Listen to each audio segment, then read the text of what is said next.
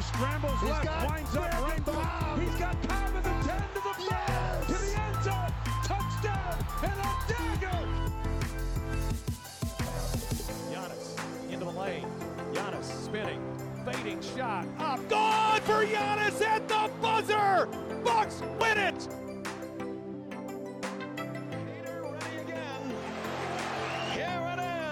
Swinging fly ball in the right center. Broxton is there, and they're the champions.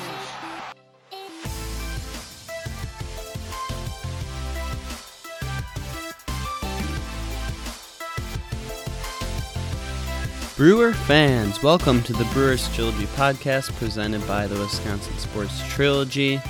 This is the podcast for not only them diehard fans, but also for those fans who enjoy cheering for a team that revolves around beer. I'm Tyler, aka T-Plush, and your host for today. I am not joined with my two good buddies tonight because, well, it's late. The Brewers just got done playing a West Coast game, and yeah, it's way past their bedtime, and I'm the only one left. So I will be doing this trade deadline recap for you. We'll kind of go into the facts, what you should know. I'll kind of give my personal grades or opinions on them, and then you can conclude for yourself what you think of the Brewers' moves today, for there was a few of them. Brewers ended up making two trades on the day of the trade deadline, and then, of course, a trade earlier in the week with the Pirates. So announced first today was the trade of Jesus Aguilar for Jake Faria to the Tampa Bay Rays. The facts really about that trade is that Jake Faria has been kind of up and down in terms of being in the majors and in the minors, and then kind of as well as his overall performance as a pitcher. He has been used primarily as a starting pitcher in the past, but he has came out of the pen for the majority of this year, at least when at the major league level, and then he is under team control until the 2024 season.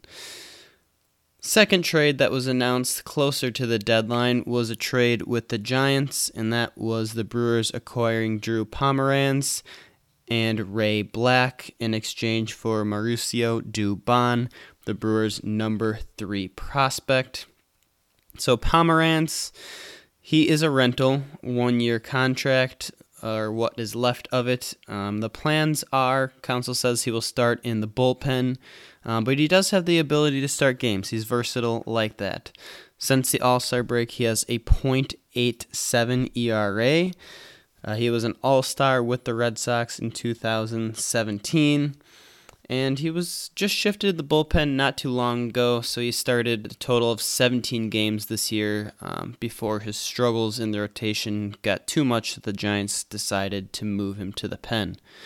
Also coming over in the deal is pitcher Ray Black, a 29-year-old who has spent most of his time in the minors with a few appearances in the majors, but that's very limited.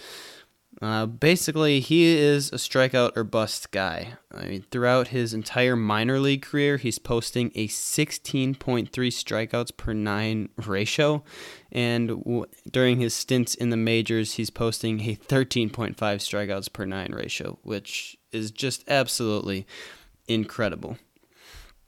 And then earlier in the week, the Brewers obviously acquired Jordan Lyles from the Pirates in exchange for Cody Ponce, the 2015 second-round pick.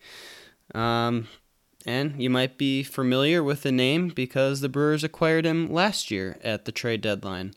Actually, the acquisition of Lyles last year came in August, which those trades are not allowed to happen this year, so here we are acquiring him a few days before the trade deadline this year. But last year he pitched out of the pen and did well for us, and this year he actually just wrapped up his first start with the Brewers, going 6 innings, giving up 3 hits and only 1 earned run. So he's off to a good start for the Brewers, and I guess it's unknown at this point if he's going to continue to start games or what his role will be after tonight. Unrelated notes, the Brewers' 21st ranked prospect, Marcos Diplan, was DFA'd to make room for Jordan Lyles. and that resulted in a trade to the Twins for cash. So it's always hard to see one of your top 30 prospects go, but I mean, they had to let him go for a proven major league contributor. So not much to really look in there, but it's always interesting to see how your prospects end up doing. So we'll monitor from afar how Diplan does with the Twins throughout the next years to come. And, I think importantly, it's good to know that the Brewers held on to Bryce Turang. I mean, one of their prized prospects in the entire MLB. He's the 81st ranked prospect. He's slowly working his way up the minors right now, so it's good that the Brewers were able to hold on to him and not use him in a trade. So let's get to know your Brewers or returning Brewers, in Jordan Lyles' case, a little bit better. So Jake Faria, he is a 3-pitch pitcher, uses a fastball, averages out at 94 miles per hour, a changeup at 83 miles per hour, and that's his swing and miss pitch. It has a lot of downward action to it. And then he will occasionally throw in a slider as well at 85 miles per hour. Something to note with him is he has had a history of oblique and abdominal injuries, which right now as a Brewer fan, that probably hits home and scares you a little bit. But the last 2 years, he's missed a total of 3 months due to those injuries. So that is worth noting and something to keep in mind moving forward. But sounds like Brewers plan to start him in the minors, and I would imagine he's not going to be there for long before joining the Brewers. Drew Pomeranz, he's primarily a fastball and curveball pitcher. He will throw in a cutter every now and then even rarer a sinker and a changeup. His usage rate this year has kind of fluctuated a little bit.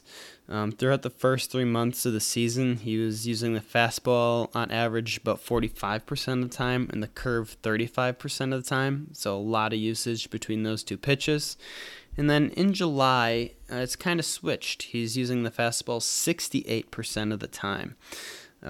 This change may be due to him pitching in the bullpen now, which that change happened in July, but that's also resulted in an increase in his fastball velocity. Ray Black, getting to know him, he is a fastball slider pitcher, utilizes a very high velocity fastball, averaging out at 99 miles per hour, and then that slider at 87.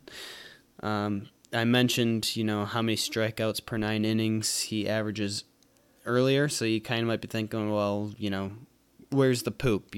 Does he walk a lot of batters, or what's the deal? Well, his career whip in the minors is 1.238, so walks generally not an issue. What I kind of saw in the trends looking at some of his stats and advanced stats is he tends to get hit. It's that simple. Location is not the best for him, which results in batters getting hits, and he does have slight home run issues. We'll kind of use that term loosely.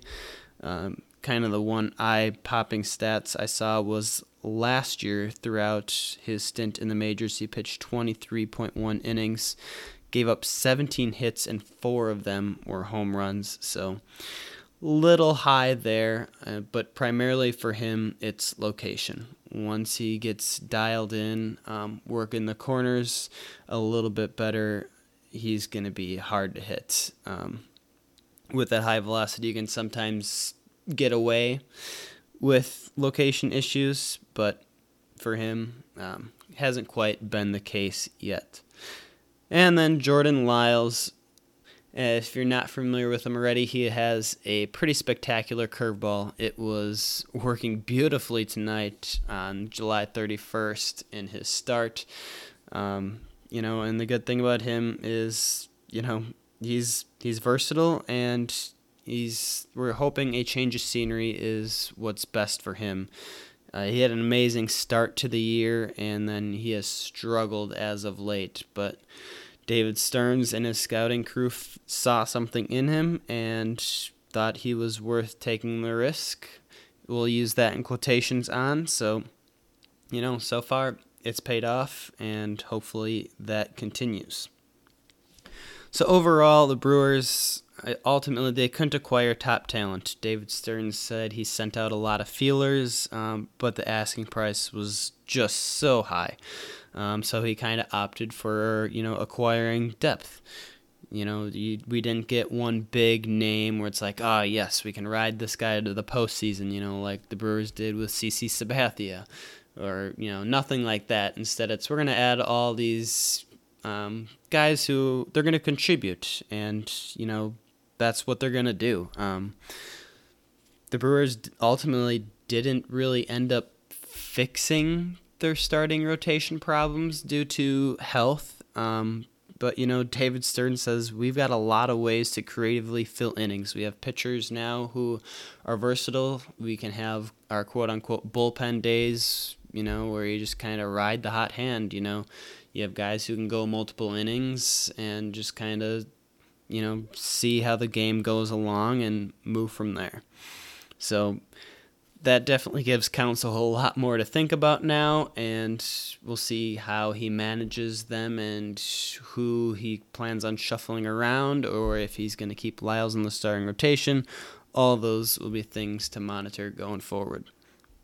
My personal grades relating to this trading season, I'm going to break them down first here by individual trades, and then I will group the Brewers as a whole. So the first trade, the trade with the Rays where we acquired Jake Faria, I'm giving that trade a C+. I mean, when you look at, it was a straight-up trade for Faria and Aguilar. Both those guys have team control, so, I mean, that's, I think, a win for both teams.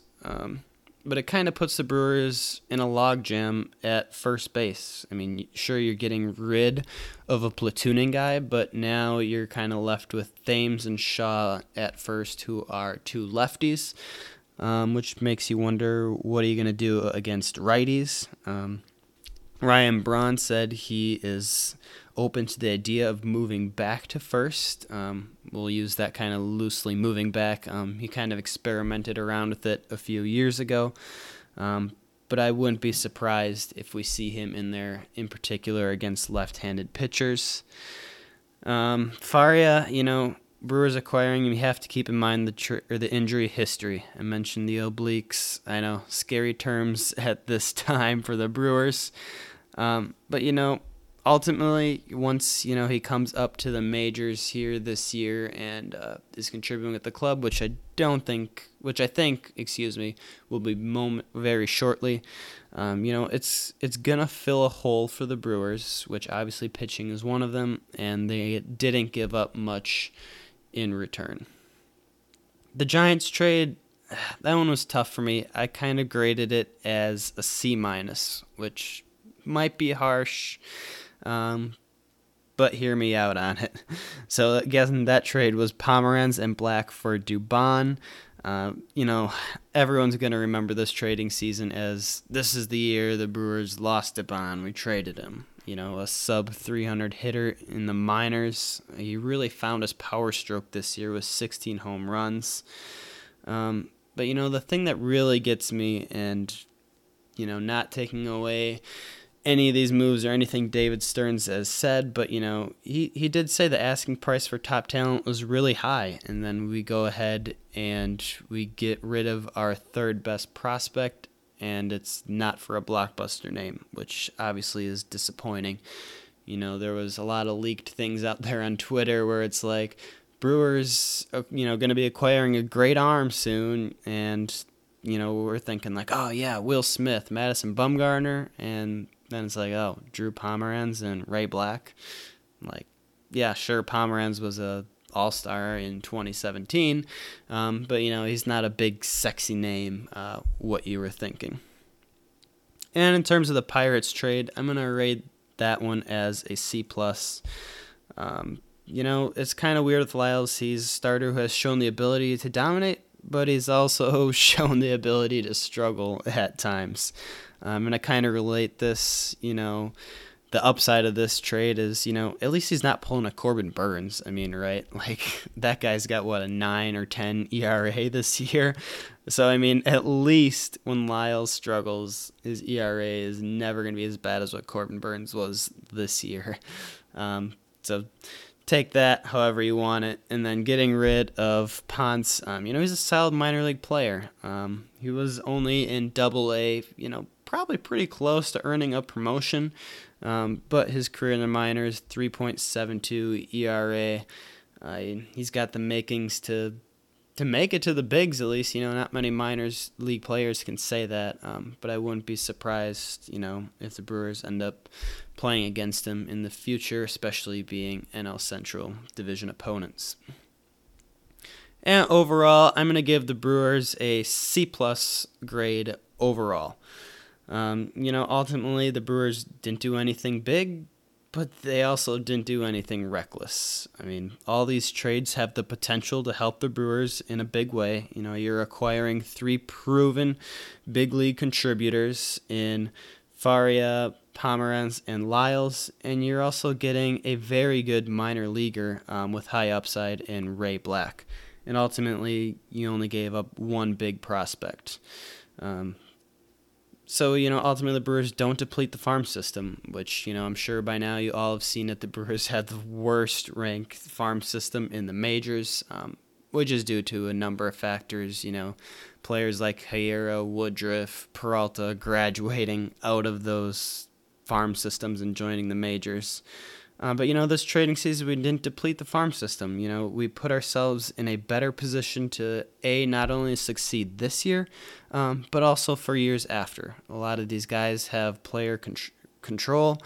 You're looking at Pomeranz and Lyles just as your rentals. So I think that has to be taken into consideration as well.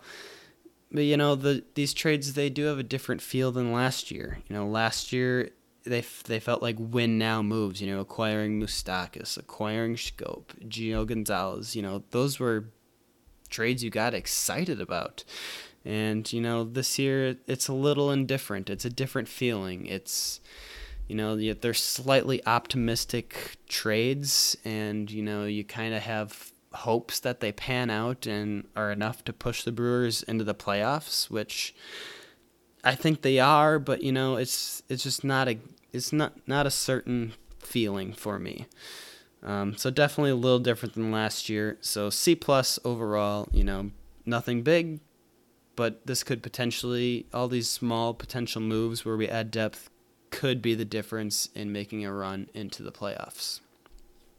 And lastly, on a unrelated note, Trent Grisham will be called up to the Brewers. So, of course, he obviously wasn't traded, or we didn't trade for him. He has been in the farm system for a while. He is our number 6 prospect, and he's going to start Thursday's finale versus Oakland. So, depending on when you're listening this, you may or may not have watched him play. And in case you haven't heard already, he hit for the cycle on Tuesday with 2 home runs. And the guy is raking in Triple-A. He's only played 34 games on there, but he's batting .381 with 13 home runs, a .776 slugging, and 1.24 OPS. So the guy is very deserving, and you think, with Higuera up and watching what he's done, if Grisham can come in and do half of that, that's a positive. So lots of upside, I think, here with the Brewers, kind of having to rejuvenate themselves, find some energy. Everybody has to play consistent, and, it's going to be a team effort to make the playoffs. And Brewers made a few moves to help put us in a better position, and that's all you could ask out of Stearns. And the rest now is on the players and how they perform. So we will see how that all pans out. In case you don't know, the Wisconsin Sports Trilogy also has a website. You can find us at wiscosportstrilogy.com, where we also post some of our blogs. We also cover the Packers and the Bucks, so be sure to check out that content. Our other podcasts are posted there as well, and again, you can find them on your listening platforms at Bucks Trilogy Podcast or Packers Trilogy Podcast. So If you don't check any of those out, the next time you will hear my lovely voice is Monday morning when all of our podcasts typically release. Until then, I'm signing off, and go Brewers.